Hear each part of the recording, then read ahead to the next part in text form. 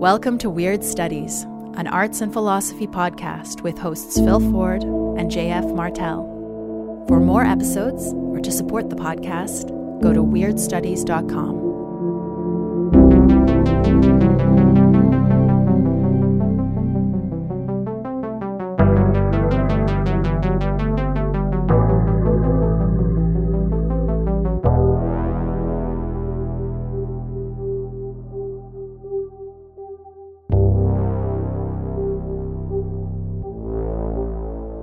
Hi, welcome to Weird Studies. I'm Phil Ford. This week, JF and I are feeling very pleased with ourselves. First of all, our intrepid assistant Meredith created a Weird Studies storefront at bookshop.org. So if you want to find all our book recommendations from over the years conveniently assembled in one place, here you go. Secondly, some Weird Studies superfans started up a Discord channel, which has instantly started teeming with hip media recommendations, pictures of our bookshelves and pets, and the chatter of role-play gamers, occultists, mad defrocked academics, friendly artists. The gang's all here. If you want to join, the link is in the Weird Studies subreddit, which likewise is a roiling, seething, undulating organism of our collective intelligence. And, as always, a Weird Studies Patreon subscription is a must-have for the dandies, decadents, dudes, dames, and other darlings of the beau monde. But the other reason JF and I are feeling chuffed these days is that Rodney Ascher is coming on the show. He's just released a new documentary, A Glitch in the Matrix, and we're talking to him about it today. We did a show on his earlier films, all the way back in episode 12, when Weird Studies was still in its infancy. Those films include Room 237, a film about obsessive and esoteric interpretations of Stanley Kubrick's The Shining, and The Nightmare, a documentary on the deeply weird phenomenon of sleep paralysis. The Nightmare was one of the first films JF got me to watch. It stuck like a burr in my imagination. What did it for me was its sustained mood of weirdness, a low hum of disquiet always thrumming in the background. Where did it come from? Ascher's go-to move in this film is to reenact witness stories on a black set. The stories he stages are of terrifying invasions from the otherworld, recounted by a succession of painfully sincere people who may, in a clinical sense, have experienced sleep paralysis, but who, in a weirder construal, might also be meeting foul beasties on the imaginal plane. You know, like demons. And what really made me love this film, and pretty much everything else Ascher has done, was that he refused to editorialize. In most documentaries, when things start getting weird, the director wheels out an expert to rein it all in and tell us what's what. But I don't care if the expert is a scientist or the ancient aliens guy. I don't want to be told what to make of it all. It kills the mood. We're all about negative capability on this show. No irritable reaching after fact and reason for us, and Rodney Ascher is as negatively capable as it gets. He is the modern master of the weird documentary, and A Glitch in the Matrix is a master work. It brings back Ascher's deadpan style of witness reenactment, but this time representing witnesses as video game avatars and putting them in environments that always feel at least a little simulated. A Glitch in the Matrix is a documentary about an idea, the notion that we are inhabitants of a computer simulation. But in this film, the idea hits us with a sensuous immediacy.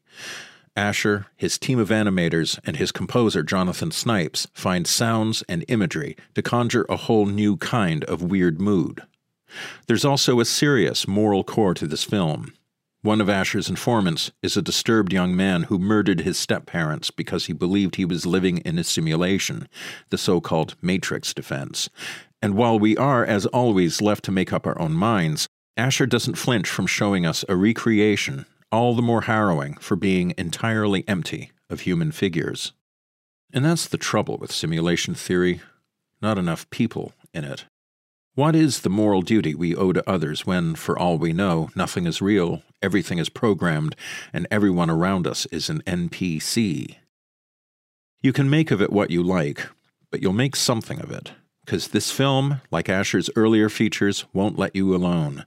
It's a philosophical tune that'll get stuck in your mind's ear. Okay, on with the show.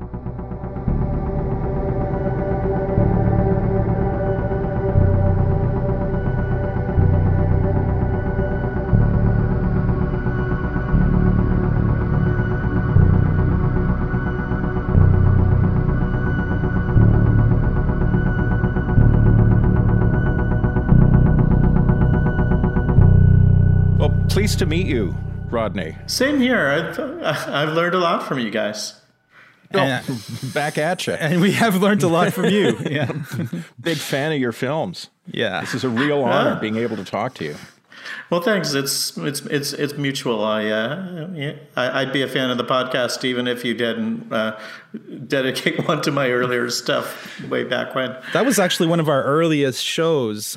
Phil had the idea of doing an episode about your films as a whole, because at that point, well, there was The Nightmare, Room 237, and in the course of researching, I think it was in the course of researching that we found The S from Hell, which I hope is still available online. At least it seemed to be legally available online when I watched it. Oh, yeah, it's still out there. Yeah. And I strongly recommend to everyone. And what a brilliant idea that was, because it's quite unique today, what you're doing. Yeah. Right on. I appreciate that. As a matter of fact, The Nightmare was one of the first times, like JF and I became friends in 2015, which I think is the year that The Nightmare came out. Is that right? Yeah, 2015. We premiered at Sundance, so it was January, right at the top of the year. Yeah, and JF saw it streaming online and was like, "You got to check this out," and it blew my mind. As somebody who's suffered sleep disorders throughout my entire life, I was like, whoa, it was scary as hell. It was so real. Yeah, well, there's so much more common than, anybody expects. I know, when we showed it for the first time, I took sort of a chance during the Q&A and, asked the audience, is there anyone here who's experienced anything like what they've seen in the movie? And, a third of the people's hands went up, which was just as shocking to the people whose hands were still down as it was to the ones who raised them and looked around to see, how much company they had. Right.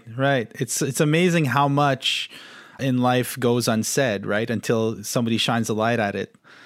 And I mean, what you did with The Nightmare was very significant for me, because I had long thought that the best approach or the most promising avenue for investigating what sleep paralysis was to suspend any type of ideological or metaphysical model and just to listen to what the experience was before deciding it's a sleep disorder, before deciding it's actual demons, before deciding anything, just to let the experiences stand on their own. And that's exactly what you did in that film. And so, yeah. And that was by design. As I've read up on the subject and experienced it myself, it was only the firsthand testimonies that I found really riveting. Mm-hmm. Once I got into the science of it, or even people who were, trying to talk about religious or other sorts of solutions to it, I don't know, once it went into third person, I wasn't that interested. But every time somebody would talk about a personal account, I was just riveted in my seat. Right. I guess we were just talking, Phil and I, before we got started today, and we were trying to see how we could start this thing. And I guess we were both very curious to know the process through which you decided to make this particular documentary next, A Glitch in the Matrix, which is brand new, and it's premiering at Sundance, is it not? Yeah. Although, Sundance this year is virtual, which in our case, again, is completely appropriate. Right, of course. And so how did you end up getting into this idea to the degree that you would make this your next documentary? Well, in a lot of ways, there's a pretty straight line between The Nightmare and this one, where one of the people I was talking to after we finished filming, said, I didn't want to mention this on camera, but are you familiar with simulation theory? And I wasn't, so he gave me the quick summary of it. And he said, I think that's what I'm seeing in these states of consciousness, that those are little peaks between our simulated world and the real one outside, and that these shadowy figures, are the real folks outside of it. So very quickly I paid attention to that, and, thought it was something I needed to research more about. But it took a while for the film to come together, and I pitched a handful of other projects and things that didn't happen. And it's funny because I think in hindsight, the 3 films make perfect sense as a series. Phil was just saying that, yeah. But it was not by design. Huh. It just happens to be a gradual sort of widening of the lens from people looking at a piece of art to people wrestling with the supernatural or their dreams to the world. Interpretation seems to lie at the heart of all 3 films. Interpretation in a different sphere or a different arena, as you say, starting with the film and then going to individual psyche and experience and then the world as a whole. But what we always have in these films is someone thrust into the midst of a confusing experience and in a situation of a highly asymmetrical situation where things are happening to you and you have a very limited understanding of it, and there's a sense that there's another side. On the other side, whether the other side is Kubrick's authorial intention or the artificer, the divine programmer or whatever, either way, there's this sense that there's another side, and on that side is where the answers are. But we're not there. We're here and dealing with our, to use a PKD word, occlusion, with this highly asymmetrical situation. Yeah, I mean, they're very much about people's search for meaning, for understanding. And I remember, there was a point where I was able to kind of put a finger on what I liked about this stuff. And it was an interview with Jay Weidner in 237 when he was talking about, he had already had, his theory, I think, of Kubrick and the moon landing. And then he watched the film looking for confirmation. And there's a moment, and it's been actually a couple of years since I've watched 237, but there was a moment in The Shining which felt like it confirmed it to him. And in my mind's eye, it sounded like the story of, like a big game hunter who hears a rustle in the bushes and, a tiger leaps out and he shoots it. And there was that excitement of discovery for me that was kind of electric and much more interesting to me than, I've heard different essay films and things where people take time to explain their understanding of something. And if it's from a written script, it can often feel, a little dry. But just hearing the excitement of that discovery in his voice was very exciting to me. And similarly, when we talk about any of these subjects, hearing people, in a way, sometimes it reminds me of those hypnotic recordings of UFO abductees. Right. When the emotion is still raw. And when they get to that experience, you can hear the excitement in their voice. Yeah. Yeah. What I like about all the people, who share their stories with me is that, they've got skin in the game. This stuff is important to them, and it still has an emotional as well as a intellectual charge. It's not just solving a crossword puzzle.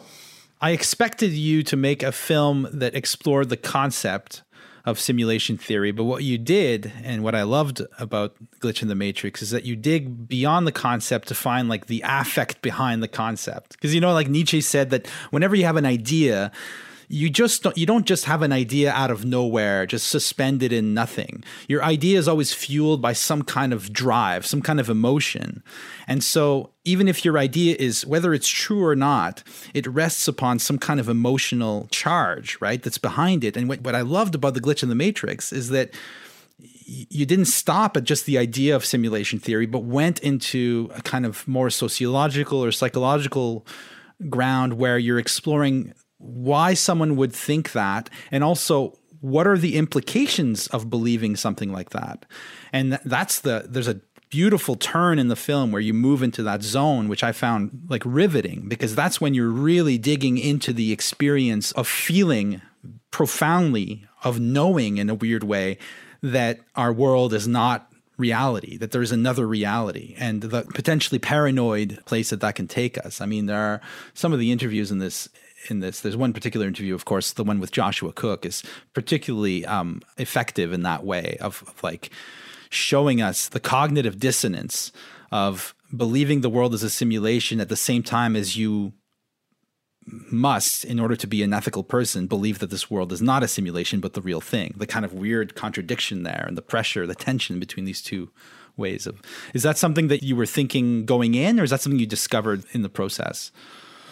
Well, I mean, I think you put it better than I am capable of doing, but certainly part of the idea in, my bullet point, kind of questions, included things like, where were you in your life when this idea occurred to you? How has it changed your life? And in particular, like, was there a moment when the idea revealed itself to you? I mean, if there were 4 people who are really talking about their firsthand, I guess 5, if you include Joshua, though in some ways he's a different case than the other guys. 2 of them experienced what just felt like a revelation, right? Like Brother Mistwood in the deprivation tank and Paul at church. While the other 2, Jesse and Alex, it was more through reason, right? That they're saying, I'm confronted with these facts that I have trouble reconciling. What makes the most, what's the most sensible thing to me? What explanation do I find the most meaningful? And it was the 2 of the revelations that really kind of struck me, especially when I compared them to, Philip K. Dick and, his 237 experience, 2374. Yeah. And again, that... Oh, weird. The similarity of those numbers, the weirdness of that was not lost on me.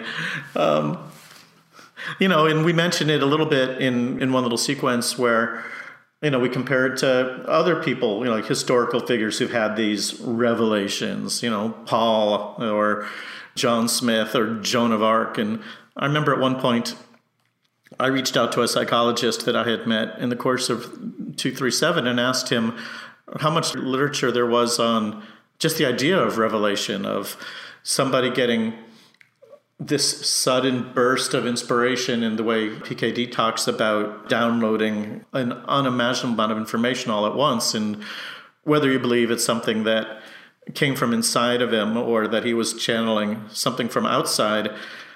It's an experience that has happened to other people, and I don't know like how they talk about that in the world of psychology, and he didn't have a really satisfying answer for me either, but I was really happy to be able to include 1 or 2 of those in this story as well. Right. Not the least of which because they mirrored Philip K. Dick's experience. The sequences where Paul Goody and Brother Mistwood are describing their experiences of gnosis. I mean, that's the word that I would use for it. This, to some extent, incommunicable, beyond words kind of revelation that nevertheless they describe quite beautifully. And your animation, the way you set that visually, just, it was so good. It was so good. You want to describe it for people who haven't seen it yet? Who, me? Yeah, just to briefly describe the way he did it. Sorry, we can edit this out. Sorry, Phil. Well, we always edit a certain amount. Yeah. Well, I would feel weird telling Rodney. No, I'd love to hear your police sketch version description of it. Okay. I'll preface this by saying that when I'm watching this, I'm coming at it from the point of view of like comparative mysticism, something that I'm interested in, and also as a longtime meditator, somebody who's been through a number of the sort of, I don't know if canonic is the right word, but like not unexpected states that people drop into in meditation.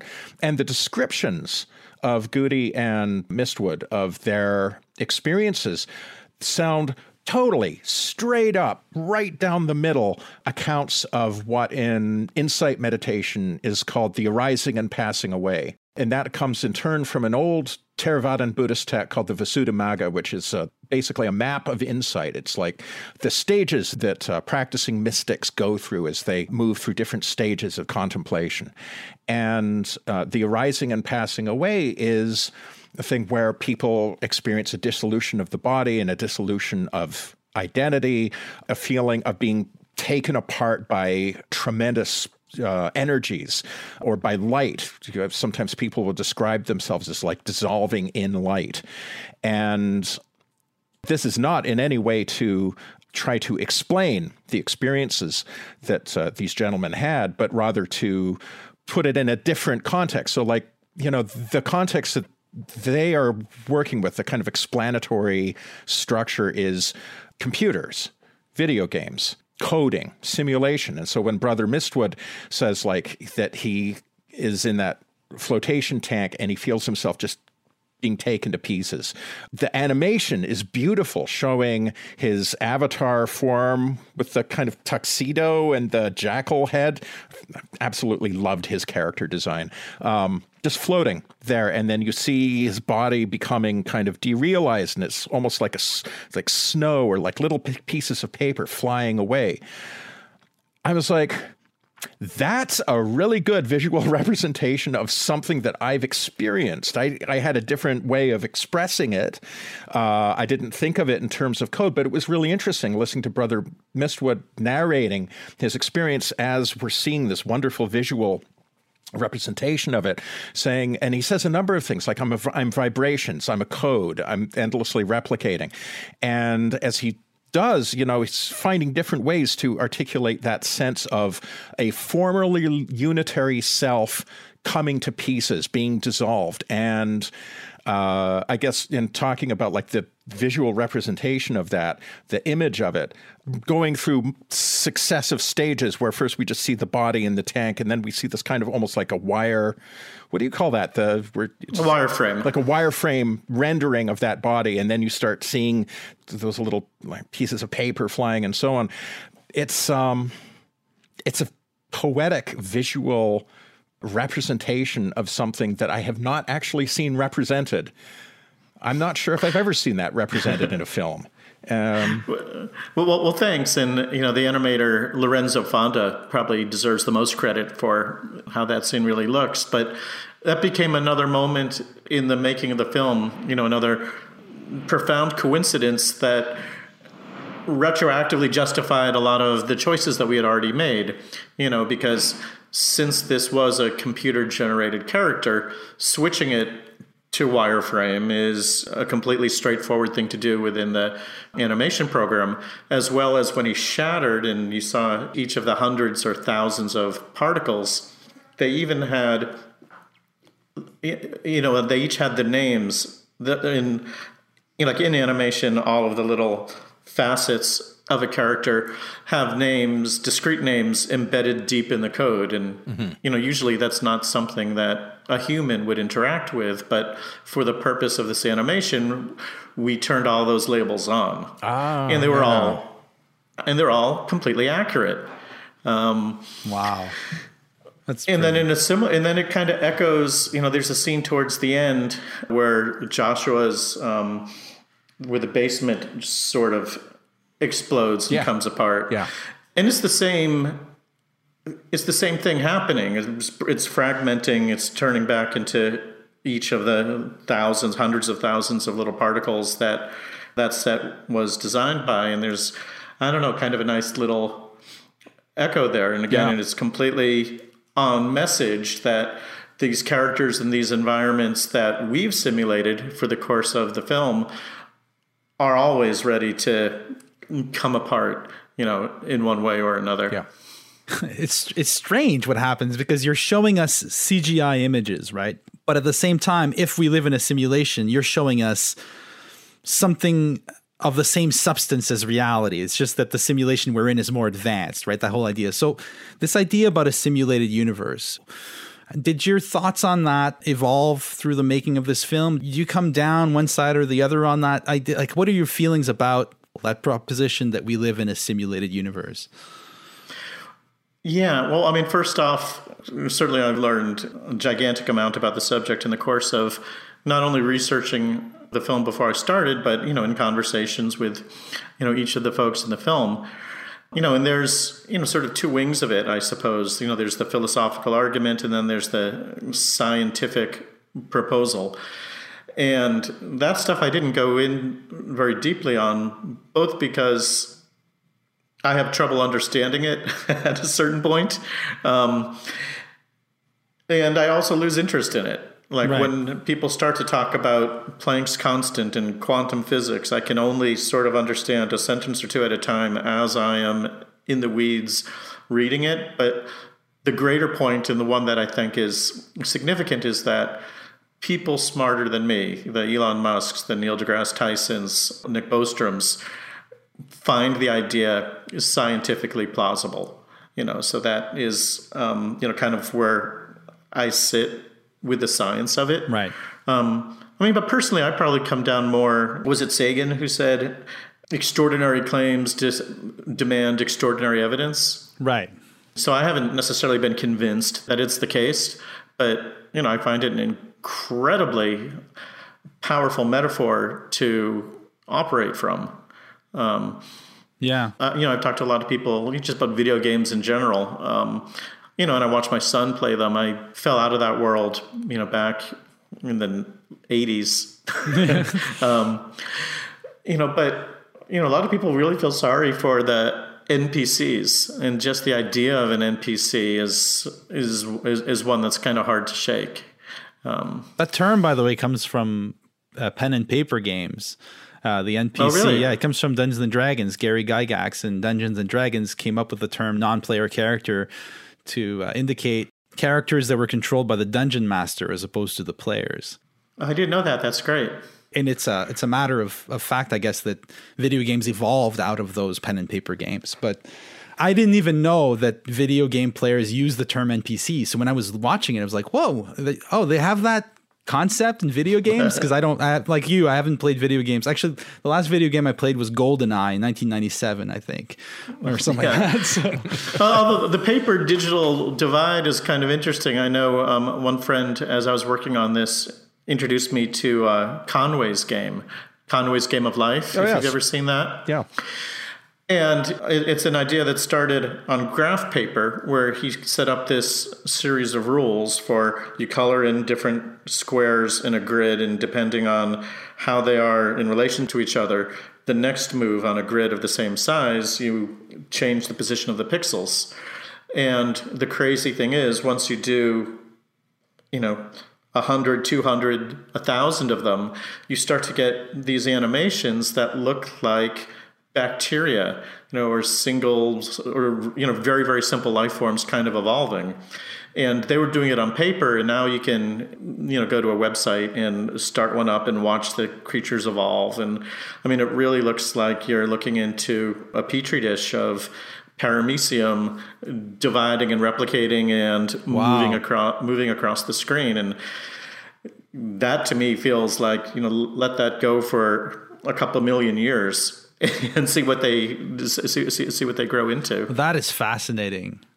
And it seems like, one line that we've gone back to, it came up again recently in an email someone sent us. The line from Course of the Heart, there is no escape from inside the meaning of things. It seems like even if you go for the simplest procedure possible, like color coding graph paper, at some point you'll end up with a universe. It's kind of crazy when you think of it that way. Yeah, when there are people who've, cataloged the different life forms that have evolved in the game. The simple ones, the more complicated ones, the spaceships, the twisters. And some of them are very elaborate. At one point, there was a longer section about it in the film, and now there's just sort of one quick animation used as kind of a cutaway if people recognize it. Right. Oh, there's a lot of that in this film. It's so loaded visually with references and Easter eggs and all kinds of things. Which seems to be kind of part of your style. You have people talking, and you have a kind of a visual commentary of film clips, or just this, that, and the other, which I quite enjoy.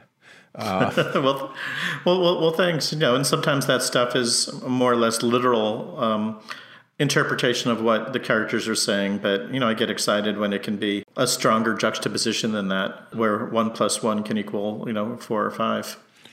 I was just watching in awe that list of archives at the end in the credits. I'm yes, like, my God. But when you have so many elements put together like that and you're moving quickly through these ideas, each viewer will start to form their own interpretations as well, their own associations between things. The film becomes a kind of constellation of symbols that can be interpreted in many different ways. Like a rolling tarot deck. It's just like watching all of these symbols unspooling. You know, one of the things that I absolutely loved about your documentaries about Room 237 and The Nightmare when I first encountered them was that you weren't constantly telling us what we were supposed to be making of all this. It works that way on the level of images too. It's not just that you didn't decide to cut to somebody holding a clipboard and wearing a white coat telling us how things are.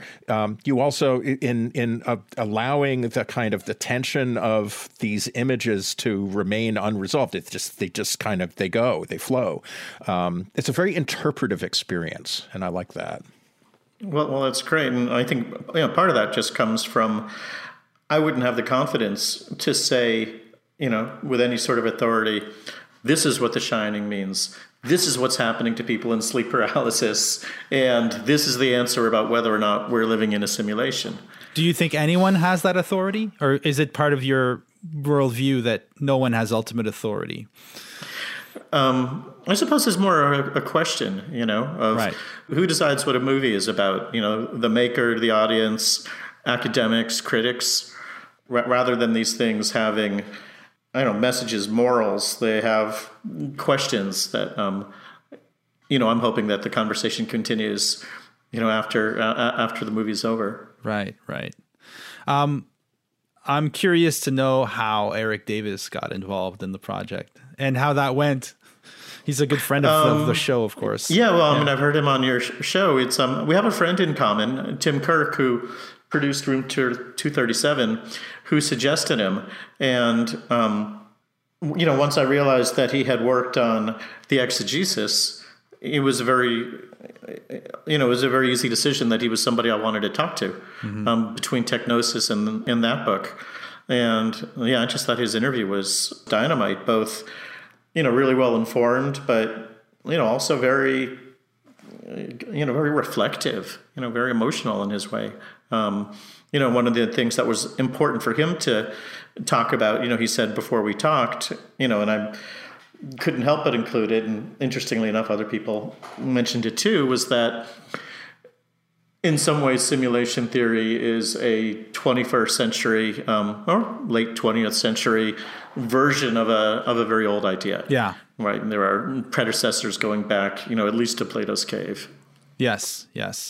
Although, being a philosophical nerd, I would argue for a distinction between Plato's Cave and what starts with Descartes and his demon, but that's... I'd love to hear your distinction. I mean, you know that stuff better than I do. Okay. Plato's Cave is a fully analog model, right? You have a cave, you have people chained in the cave, they're looking at the wall, there are shadows on the wall, the shadows are caused by objects being moved behind them.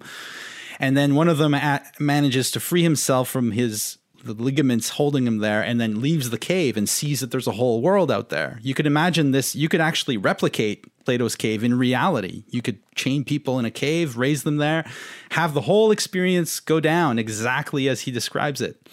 But you couldn't do that with Descartes' demon.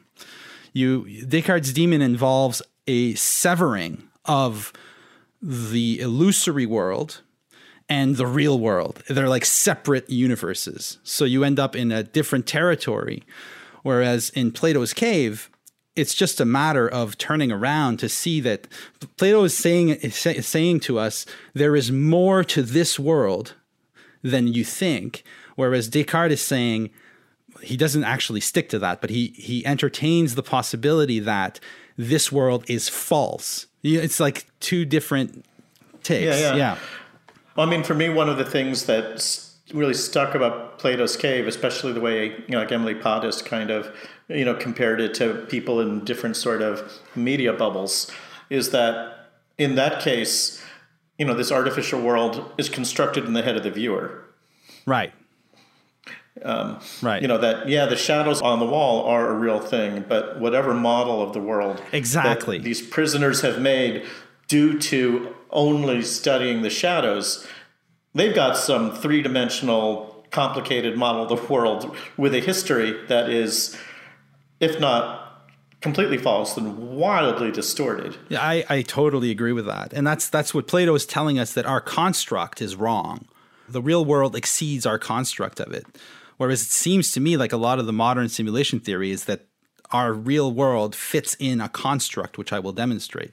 Well, one seems to imply a world infinitely broader, vaster, and richer than the one we know. And the other one implies the absence of a world entirely and nothing but the self, a kind of solipsism. This distinction has actually come up in our conversations, JF, before.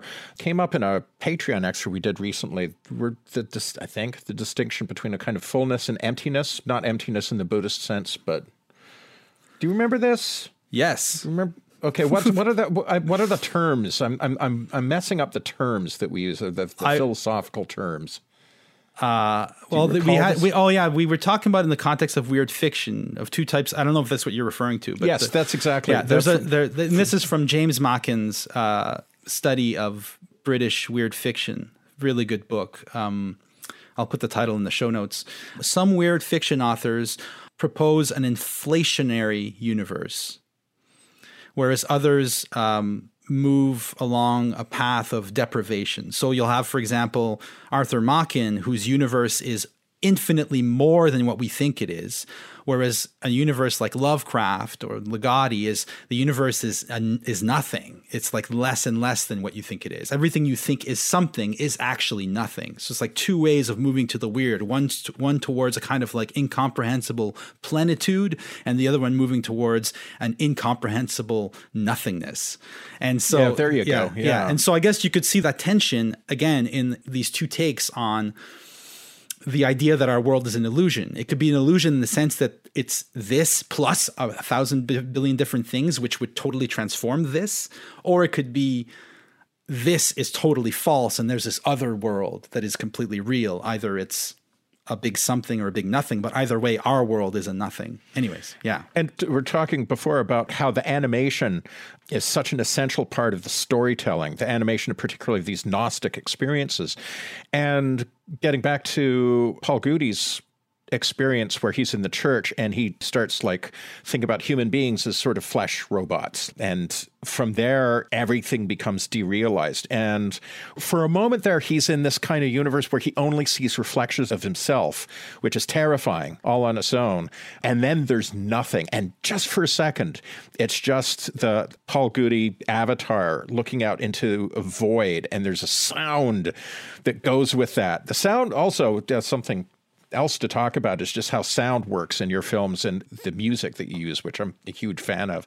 But that moment captures this vast nothing, this feeling of infinite nothing, the vast desolation, terrifying derealization, and these experiences of derealization, to bring it back to, classical models of mystical experience, they can be blissful, where you feel like filled with light and joy and you feel the infinitely more, or that can be the opposite, where you are pitched into a void of nothing. And it's interesting. It could be kind of the same experience, but it can flip this way or that, depending perhaps on the set and setting, the framework or mental or intellectual framework within which these experiences are processed. Yeah, that double motion, either towards plenitude or towards deprivation, that also seems to be implicit in a lot of thinking and talking about simulation. Yeah, there's a scientific idea that, if I'm not misremembering, I'd love to sort of get your take on, and it's adjacent to some stuff that I thought was related but never made it into the film. But remember at one point I came across an idea that the physical universe is actually only in 2 dimensions, but we use our brain to interpret it into 3 dimensions so that it is easier for us to operate in.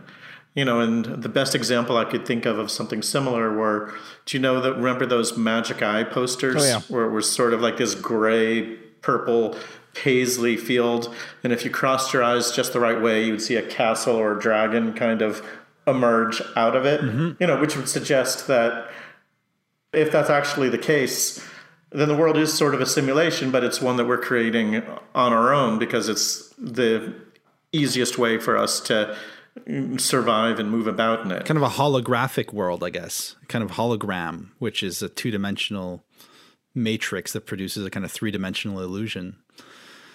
I mean, it's almost a reverse Plato's cave, right? Suggesting that the flat shadows are what things really are. Right, right. Yeah. Or you could argue that it's Platonism 101 in the sense that the two-dimensional matrix would be the forms, which don't change, so don't have that dimension of depth at all, and then that we create a false world of becoming below it that is actually just a hologram of the forms, right?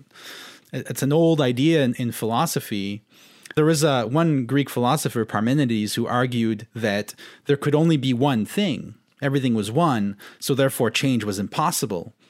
So therefore, the world that we observe is not only false, it's impossible.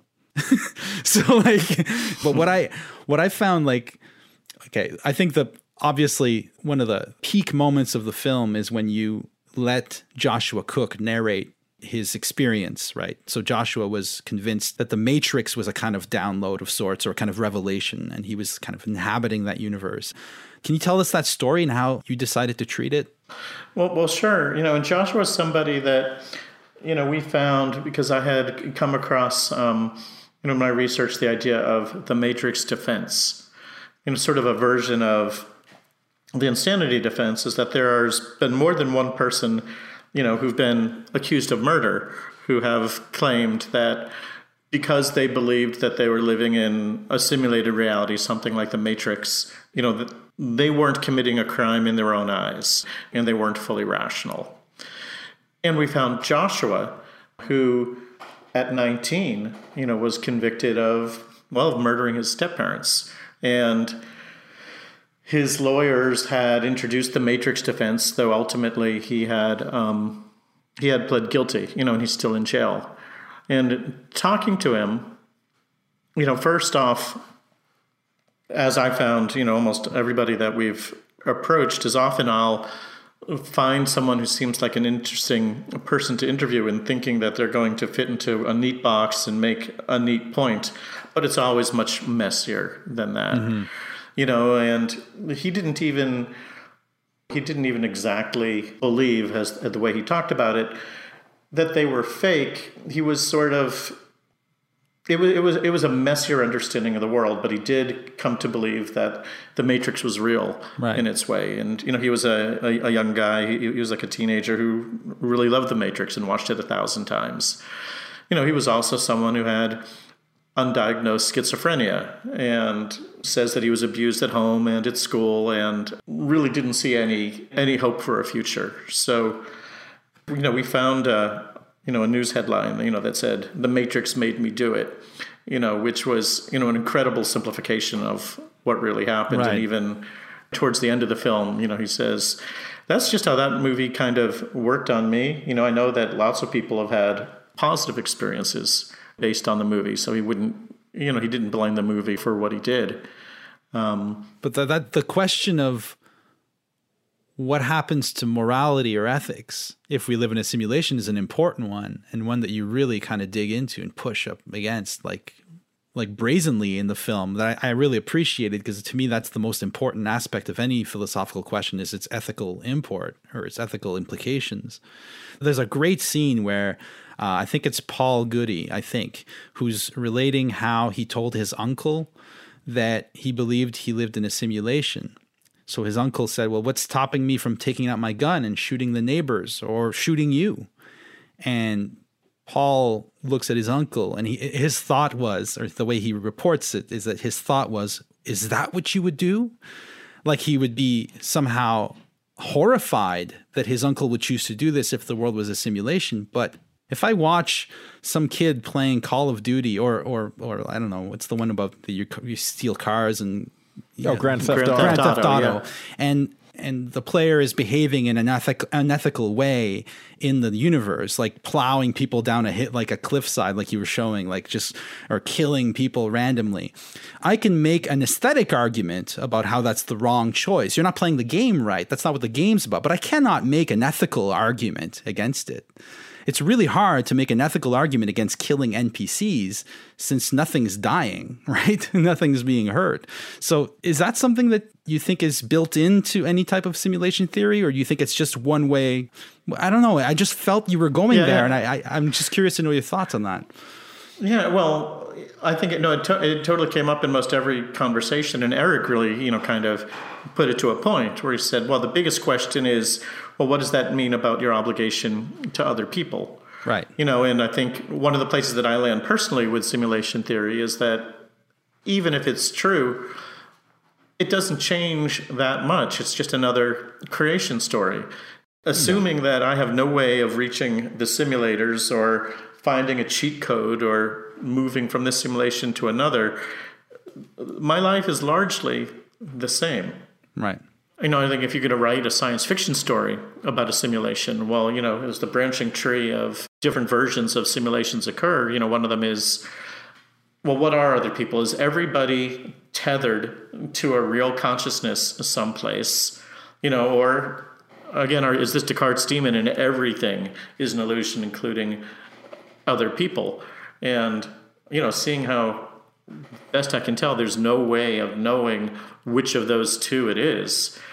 I think the ethical thing to do would be assume that everyone else is like you. Like Pascal's gambit, but applied to humans. Yeah. Might as well act as if they were real. On the off chance that they actually are. But, this is I keep bringing it back to the question of comparative mysticism, but inasmuch as these experiences of derealization that at least a couple of the participants in the film experienced, inasmuch as those experiences resemble fairly, characteristic experiences that mystics and contemplatives of all different traditions have experienced, you also find the same kind of thinking about like moral teaching coming up. For example, in Buddhism, where you have a notion of two truths, and particularly in Mahayana Buddhism, that there is a relative sphere, what we are pleased to think of as reality, our everyday walking around material reality, and the absolute. From the latter point of view, from the point of view of the absolute or the unconditioned or whatever, then all of this is to some extent like not real, or certainly not as we think of it. I am not a unitary consciousness. As Buckminster Fuller said, I am a verb. I'm not a thing. I'm a process. And from the standpoint of the absolute, that may be true. But then the standpoint of the relative, which is the world that we're living in, the world of objects and separate individual people who have to somehow figure out how to share a planet together. That's true too, that there are two truths, and they don't cancel each other out. That you have to be able to live skillfully in the relative, in the world of everyday human affairs, even if it is your experience that is to some extent not the whole story. It is nevertheless a story, and you are compelled to live that story as skillfully as you can. Yeah. Have you guys ever read the Superman story for the man who has everything? No.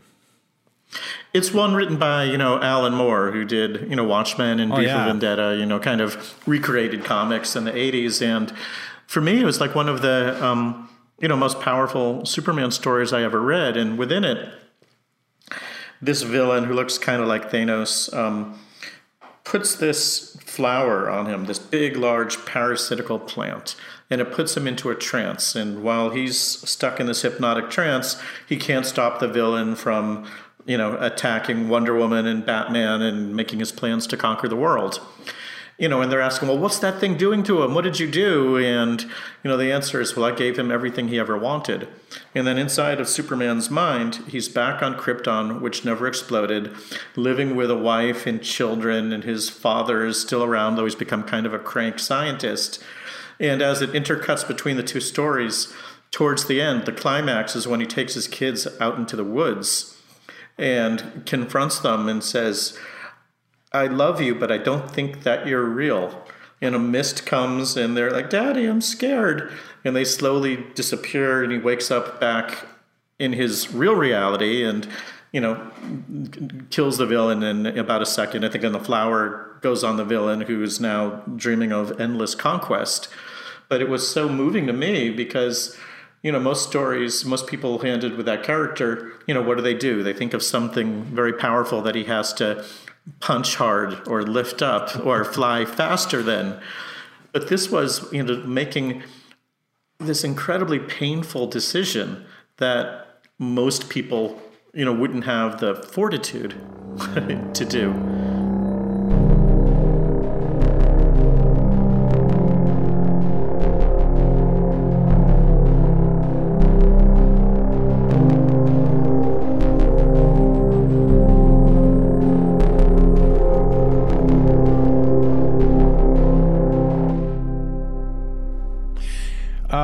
Yeah, so JF and I were talking about how there's something kind of odd watching the insurrectionists as they strolled the hallways of the Capitol.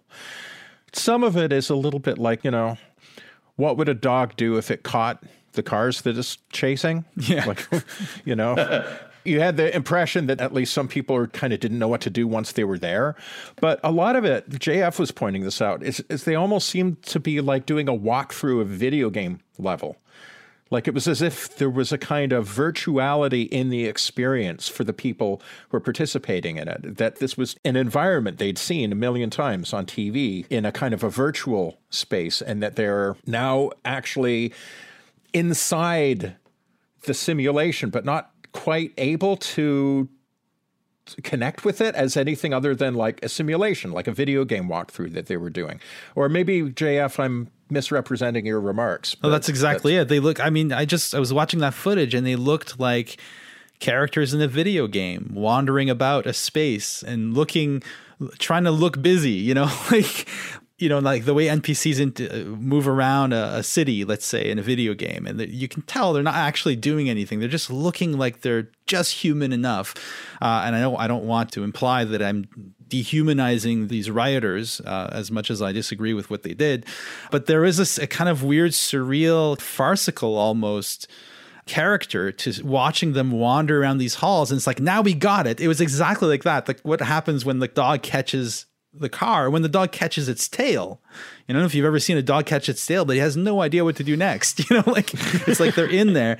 And then they were like going into the Senate and going through people's desks and rifling through files, trying to find something. And they're so ill-equipped to take advantage of the situation that it's almost like it gave the lie to the entire thought process that brought him there. They'd been LARPing, right? I don't know if you know the term. LARPing? Oh, no, I do. Yeah. Well, and when you talk about, the sort of the costumes that go with LARPing, I don't know a whole lot about his background, but, the QAnon shaman, just the drama of his costuming really pushed it into looking like a strange game of Fortnite, which is similarly populated by just kind of random characters, right? Like you'll have Marvel superhero characters kind of mixing and matching with ninjas and cybernetic warriors and, Star Wars characters. There's that sort of randomness, which we were trying to reflect a little bit in the avatars in our movie. Yeah, but, it's funny. There's a moment in the film where, Jesse, who I think plays more video games than the other characters, talks about how buggy video games are and how full of glitches and errors and incomplete they are, and the experience of leaving one out of frustration and coming back to our world, which is also full of glitches and errors, and that the grass is green, the grass is dead on both sides. Yeah. And again, through the course of editing the film, the shot that I would use to represent our world glitching would continually be changed and updated.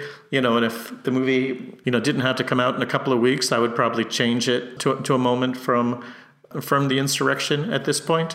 But another week or two will go by, and there'll be a new one of those that will speak to that quality of our world not making sense, of being strange and surreal and full of glitches, even more powerfully.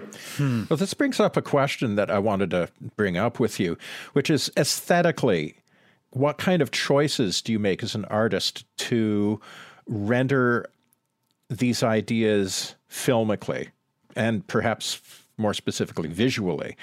There's a sort of somewhat of a film theorist, also a poet, just as a kind of writes about popular music. Interesting guy. His name's Joshua Clover. He wrote a book called 1989. Bob Dylan didn't have this to sing about. He also wrote the BFI book on The Matrix. And in that, he wrote about what he calls edge of the construct fictions. And I always loved that expression, edge of the construct, because if you're doing a film like The Matrix or like The Truman Show or a book like, Philip K. Dick's Time Out of Joint, or any number of stories of the virtual, stories of the simulation, for them to work aesthetically, you can't just inhabit the simulation, because the whole point of the simulation is it's good enough that if you are living within it, you don't know that it's a simulation. You don't know it's a construct. So you need to show the edge of the construct. The moment that those fictions really kick into high gear is the moment where the constructed nature of a taken for granted reality becomes evident, where the simulation frays, where you hit the limits of it. And so I was wondering if you found yourself having to sort of think about that as a filmmaker, trying to figure out how to do this sort of contradictory thing of showing how something can be simultaneously totally prosaic and ordinary and everyday and unremarkable, and at the same time kind of radioactive with this kind of vague menace of that it just is, something's not quite right.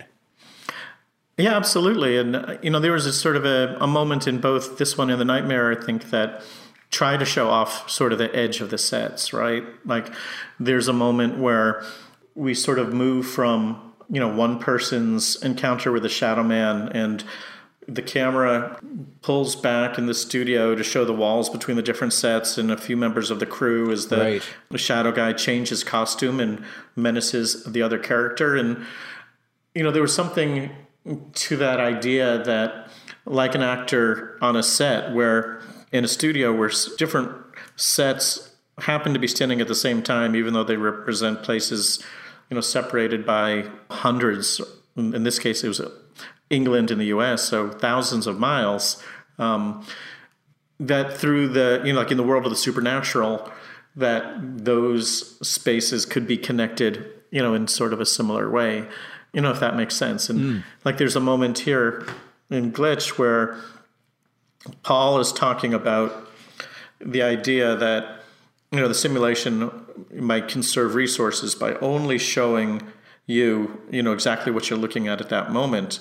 And we kind of pull out within the animation program, to kind of show the construction of the still photo behind him that represents the house that he was talking from, but also like the tools of the computer program, things that he wouldn't be aware of, but that we can see. Mm-hmm. In the style of this one, to me, it feels like we landed in a good place and that the style matches the subject, but, it took a while to find. I remember at one point I had the idea that it wouldn't be computer animation, that it would be, all live action, but that we would do things like film most of these scenes outside, like in a backlot.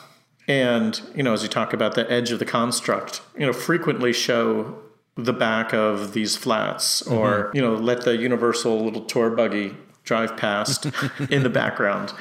Eventually we landed where we did, but it was, very much about including both the limits of our budget and imagination, that this isn't going to look like Pixar or Star Wars.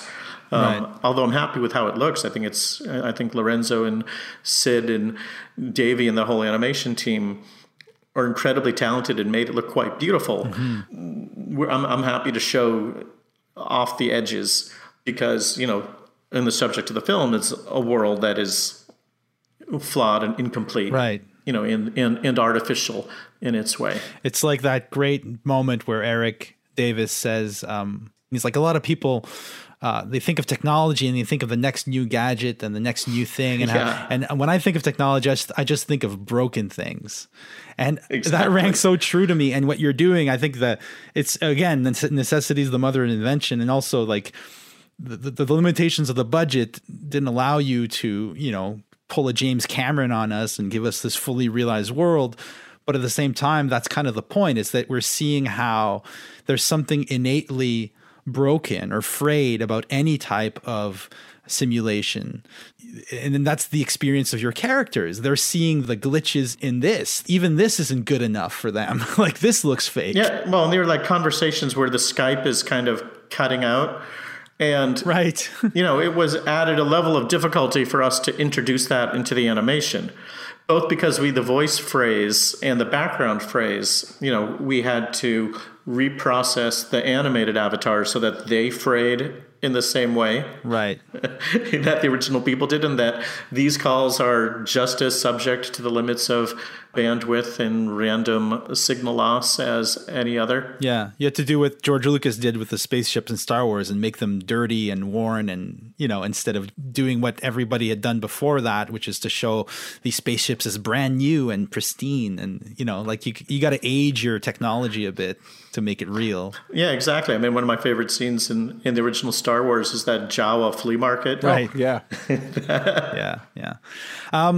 So what is the relevance, or what do you hope people will get from this film, considering where we're at now in the pandemic, all literally living through simulations, with one another, being forced to connect with one another through technological media? And also in light of the political landscape, how do you hope people will see this film? What do you hope they'll get from it in this context? Well, I mean, I think it's, again, I go into these things with more questions, than answers, and I think perhaps the question that the movie suggests that, is more important, than ever today is, how do we find a consensus reality that we can all, live in together? And I don't have the answer, but it seems like an incredibly important question when, if people looked at The Shining, in radically different terms, and saw either, a metaphor for colonization and genocide of the American Indians, and, someone else sees a confession about faking the moon landing. Although eventually those two did dovetail a little bit, but that's another story. People watch the news that way these days, and do we need to find a way for them to all be seeing the same movie? Yeah, that's good. I just keep wanting to talk about stylistic things. But one of the things that I've been so excited about with this film, and with all of your films, is how you found like a way of getting a mood. So like Room 237 is not a horror film. It's about a horror film, but it is itself not a scary film. And yet there's something like kind of disturbing about it. There's a certain vertigo that I feel watching that film. Can't quite put my finger on it. The Nightmare, it's a little bit more straightforward because we're talking about, shadow people and demons with burning red eyes and so on. But sorry to interject, but to that point, Eric Davis said it in his latest newsletter, and I agree with him. I've said it too. I've thought it, is that I think The Nightmare is the first horror documentary I've seen. And it's not a horror documentary in the same way as those ghost hunter shows are horror documentaries. It's not that. It's not about horror. It is in itself a generation. It is in itself horror. Exactly. It's amazing how you're able to do that. And it's the same thing in this film. It has this mood you could cut with a knife, this strong mood. And I guess I always wonder with something like that, is that something you're aware of or that's conscious, or is that something that kind of emerges as you're working on the film? You find you finish the film and you're like, oh, there's a flavor to this. No, it's much more deliberate than that. I wanted 237 to be eerie. And, that kind of mirrored my experience in reading up on these ideas, right? I was teaching in those days, and, we had a newborn. So I would be reading these eerie stories about The Shining at 1 or 2 in the morning, often had headphones in a dark room. And I would often be kind of terrified, like I was shining a light in a dark cave and discovering a terrible secret. And that was, by design, a mood that I wanted to replicate. I think a lot of when that stuff works, the credit probably goes to Jonathan Snipes, who's been the composer of all these films, and starting in The Nightmare. Well, 237 he did with his partner, Bill Hudson, and he took the lead in The Nightmare in this one. And what was kind of cool about working with him in these later two is he also did the sound design. So everything you hear is coming through the same hands. And there was a point in the making of The Nightmare, when I realized that I wanted it to be a horror movie itself. I don't know if I can speak much more to the point of how that stuff works other than, yes, I wanted to have a mood, a feeling, an emotion, and I would often talk about it, again, with Jonathan. I remember there was a moment in 237. There's something you do, when you're working with a composer, and this is sort of one of the most rewarding parts of the process with me, called the spotting session, where you sit and you watch the entire film together, and he records it to make notes, and you talk about the mood you want this film to have. And, music and sound design play a huge part in creating the mood in a film. And because, I guess, most of these movies are about people having ideas and often sort of reliving the moment when an idea occurred. And I remember being quite pleased with myself at one point when we were talking about 237, and I said, in this moment, our speaker, our narrator, is drowning. But at this moment, you can hear the change in his voice as someone has thrown him a life preserver. And in composing the music, that kind of idea is reflected, and the turning point in the music matches what we sort of identified as the turning point in the emotion of the speaker. Each film, kind of uses a different instrumentation that again reflects the theme. I mean, he's also, he teaches at UCLA, and he's part of this unbelievable hip hop band called Clipping, where he and Bill produce these sounds, and Daveed Diggs, who you might know from Hamilton or 100 other things, does the vocals, but sometimes it sounds like a cinematic soundtrack. Other times, they're very influenced by 20th century music, and they actually did a cover of Burning Piano, where they found a piano in the trash, went out to the desert and set it on fire and recorded it, with 15 microphones. And so there's a 12-minute track at the end of that last record that's just the sounds of the piano burning. They're very into musique concrète and making sound. There's a song about guns, and rather than using stock gun sound effects, they go to the shooting range and record the sound of multiple guns and create a whole percussion track out of that. So, he's always very, very considered about the instrumentation and the attack of the mood. I don't really understand music. I can't read it, and I can barely understand the idea of most musical terms.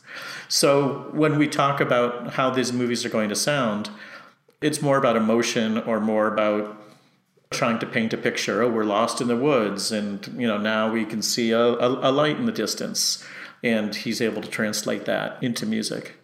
You're absolutely right that sound is probably key when it comes to creating atmosphere in film. That really is the space that you get. That it's almost like kind of a subliminal space in a sense, because the eye is so busy in a film that you're almost not noticing. Sound design is so key, and yet it's a little bit in the background, but it really does set the mood. Yeah, well, I mean, think about, do you remember that satire, The Shining, that somebody did to make it look like a romantic comedy? Oh, yes, Shining. Right. They played the Peter Gabriel Salisbury Hill song under it. And that's right. I remember when I was teaching an editing class, it's like, here's how sound wins. Nice picture, nice sound, nice movie.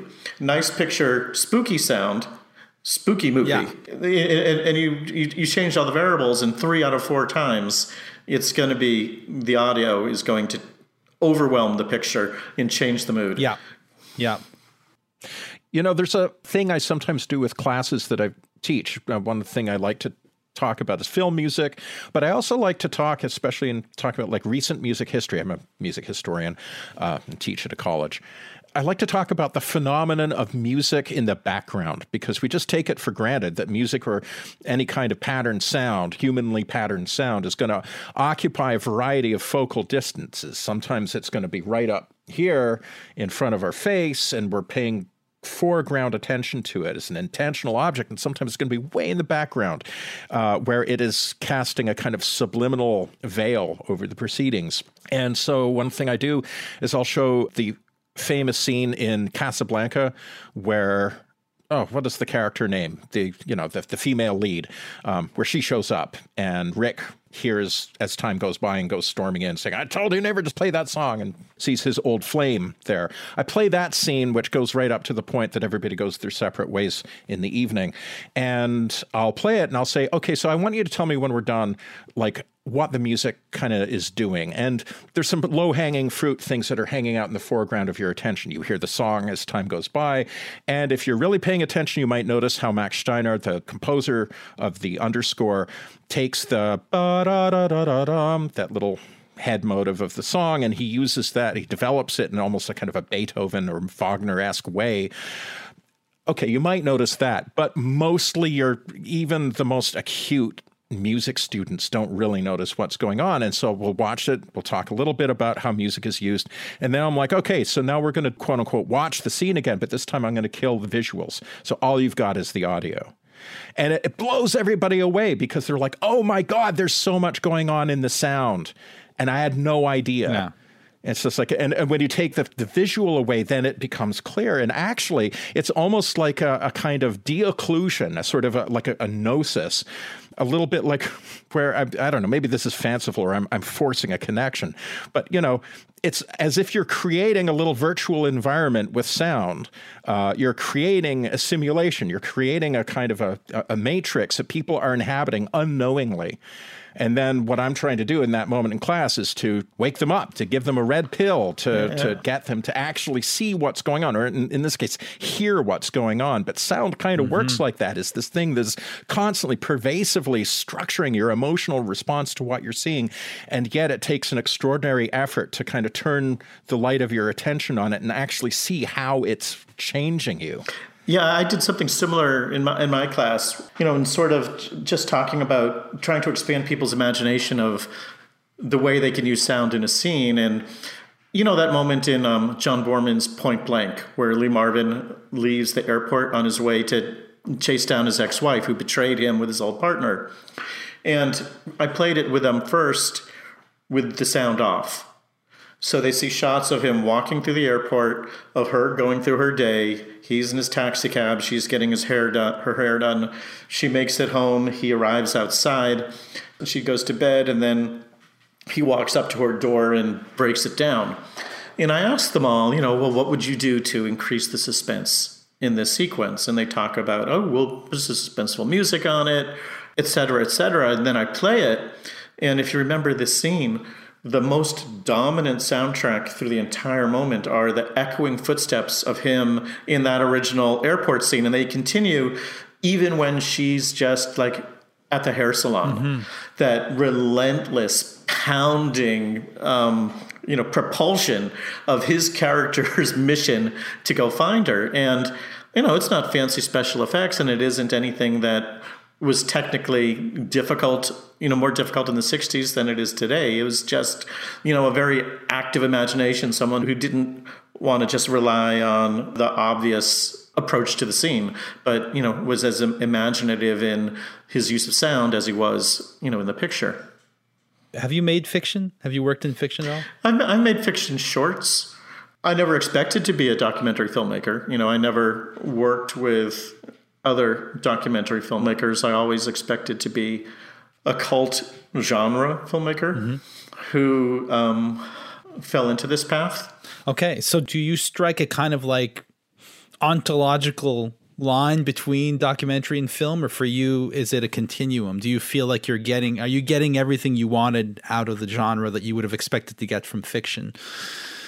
And the reason I ask that is because your documentaries are rare in that they evoke in me the same kind of intensity of emotion that usually I get only from fiction. And I don't mean that I don't like documentaries. Yeah. I just mean the role that atmosphere plays in your documentaries, which I think is rare in that genre. It feels to me like a fiction film. Yeah. Well, first off, I'd love, the opportunity to play in that sandbox. One of the things that makes me want to be a filmmaker, I originally wanted to be a comic book artist, when I was a teenager.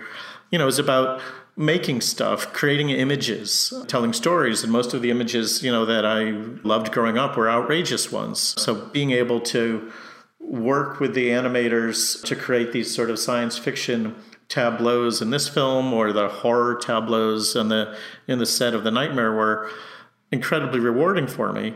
But I'm finding this documentary process also very interesting. And I feel I have an obligation when I'm working in documentary mode to present the stories that these people tell me as authentically to their experiences as I can.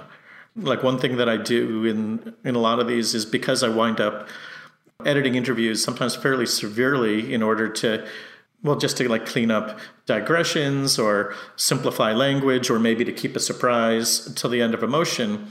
I often chop off interviews, but I always like to put my cards on the table too. So I'll show in the images the jump cut of the person moving from one spot to another, to let the audience in on the fact that I've manipulated the dialogue for dramatic effect, although I'm doing my best to reflect honestly what these people say. And that was kind of a fun joke for me in Glitch, where, we do that with the animated characters. Yeah. That there's lots of jump cuts of those folks talking, where it would have been much simpler to just have them talking as if this were a continuous monologue.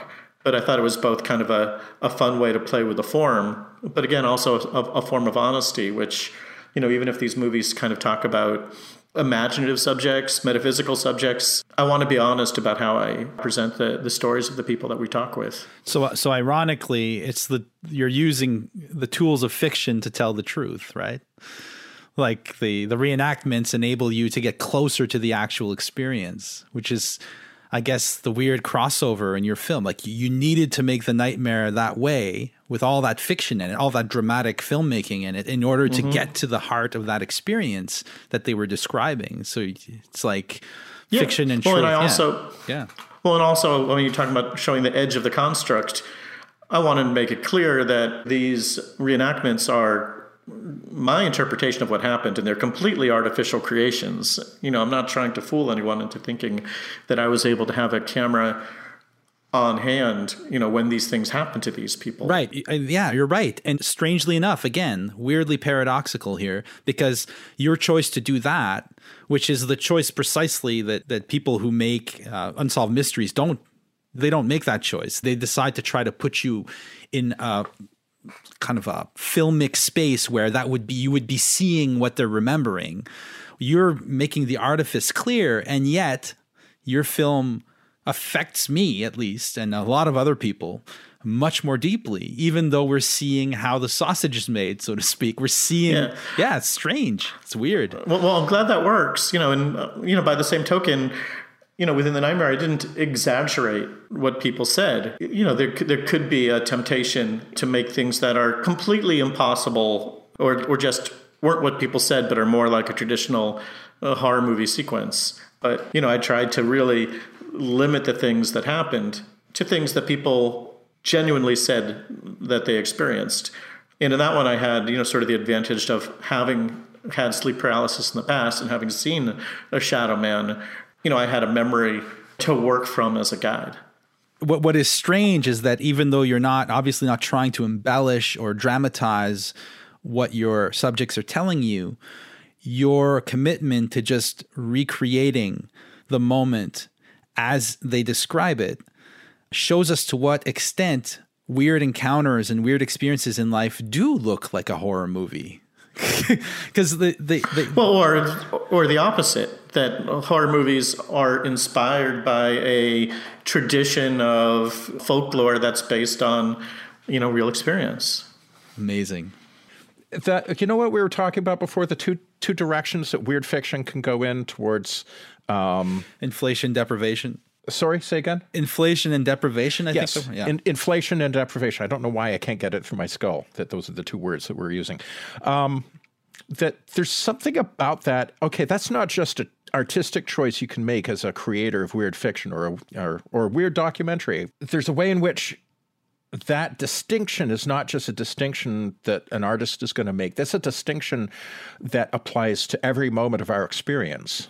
That you can experience something as being full or barren.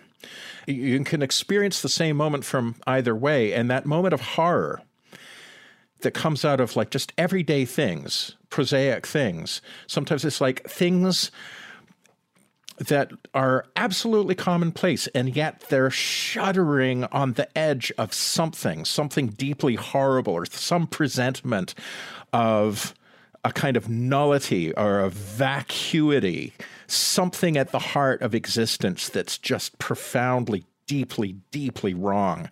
And that comes out repeatedly, actually, in this film. Like when Paul Goody is talking about when he was a kid and his parents would take him to a mall and the mall would be empty, and you just see this little animation of the little kid version of his avatar just looking in this vast, echoing, empty space. Everything is gray with points of orange.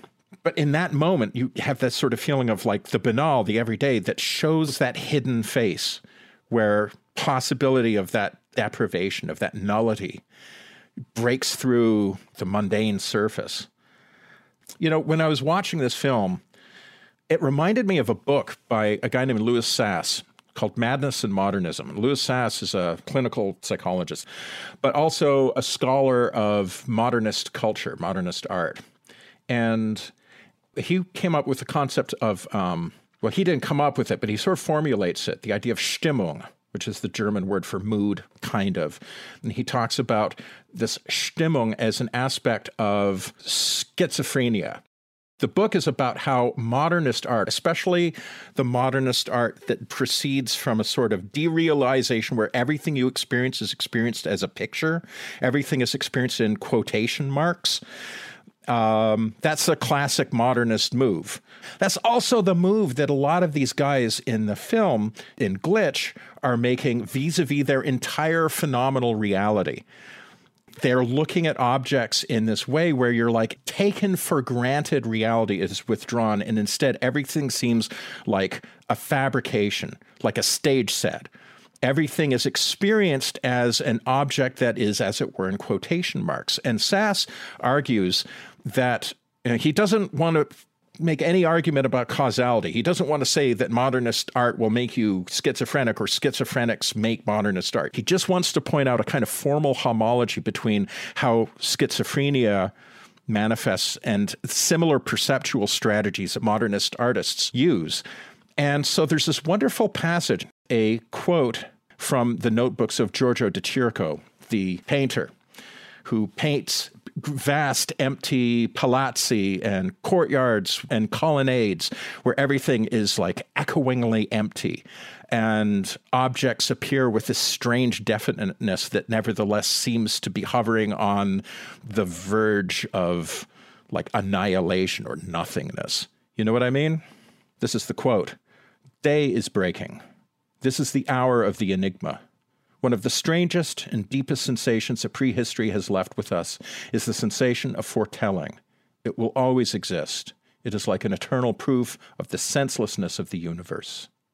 One bright winter afternoon, I found myself in the courtyard of the Palace of Versailles. Everything looked at me with a strange and questioning glance. I saw then that every angle of the palace, every column, every window had a soul that was an enigma. I had a presentiment that this was the way it must be, that it could not be different. An invisible link ties things together, and at that moment it seemed to me that I had already seen this palace, or that this palace had once somewhere already existed. Why are these round windows an enigma? And then, more than ever, I felt that everything was inevitably there, but for no reason and without any meaning.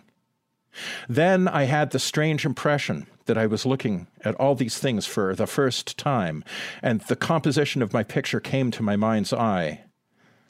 Above all, a great sensitivity is needed. One must picture everything in the world as an enigma, not only the great questions one has always asked oneself, but rather to understand the enigma of things generally considered insignificant, to live in the world as if in an immense museum of strangeness. Anyway, so this like long rhapsodic aria to nothingness that I've just delivered, you know, when I'm talking about this mood, like this is something that you were able to conjure so skillfully.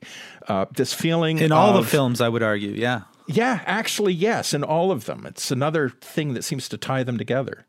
Thanks. It wasn't always easy. But, again, having people like Jonathan and Lorenzo and being lucky enough to work with, really talented people that understand this mood that we're trying to get to, sure makes it an awful lot easier.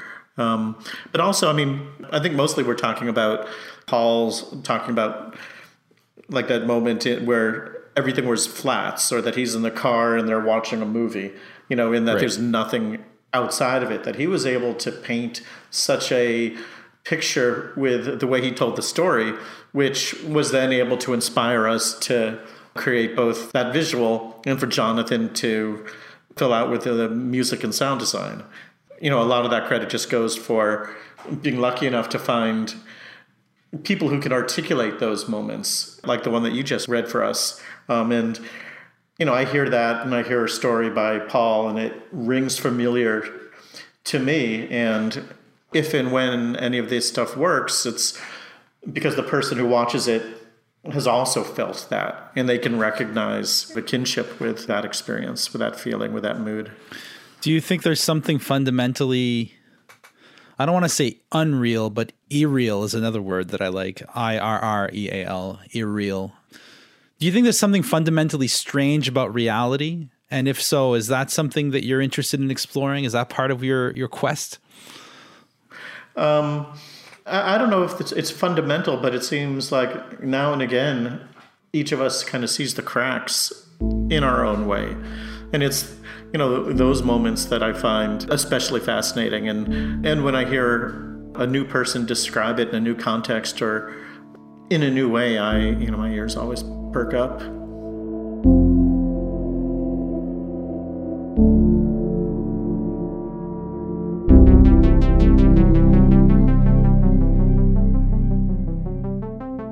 If you enjoyed this podcast, consider subscribing to Weird Studies on your favorite podcasting platform. You can also follow us on Twitter, visit the Weird Studies subreddit, and, of course, support us on Patreon.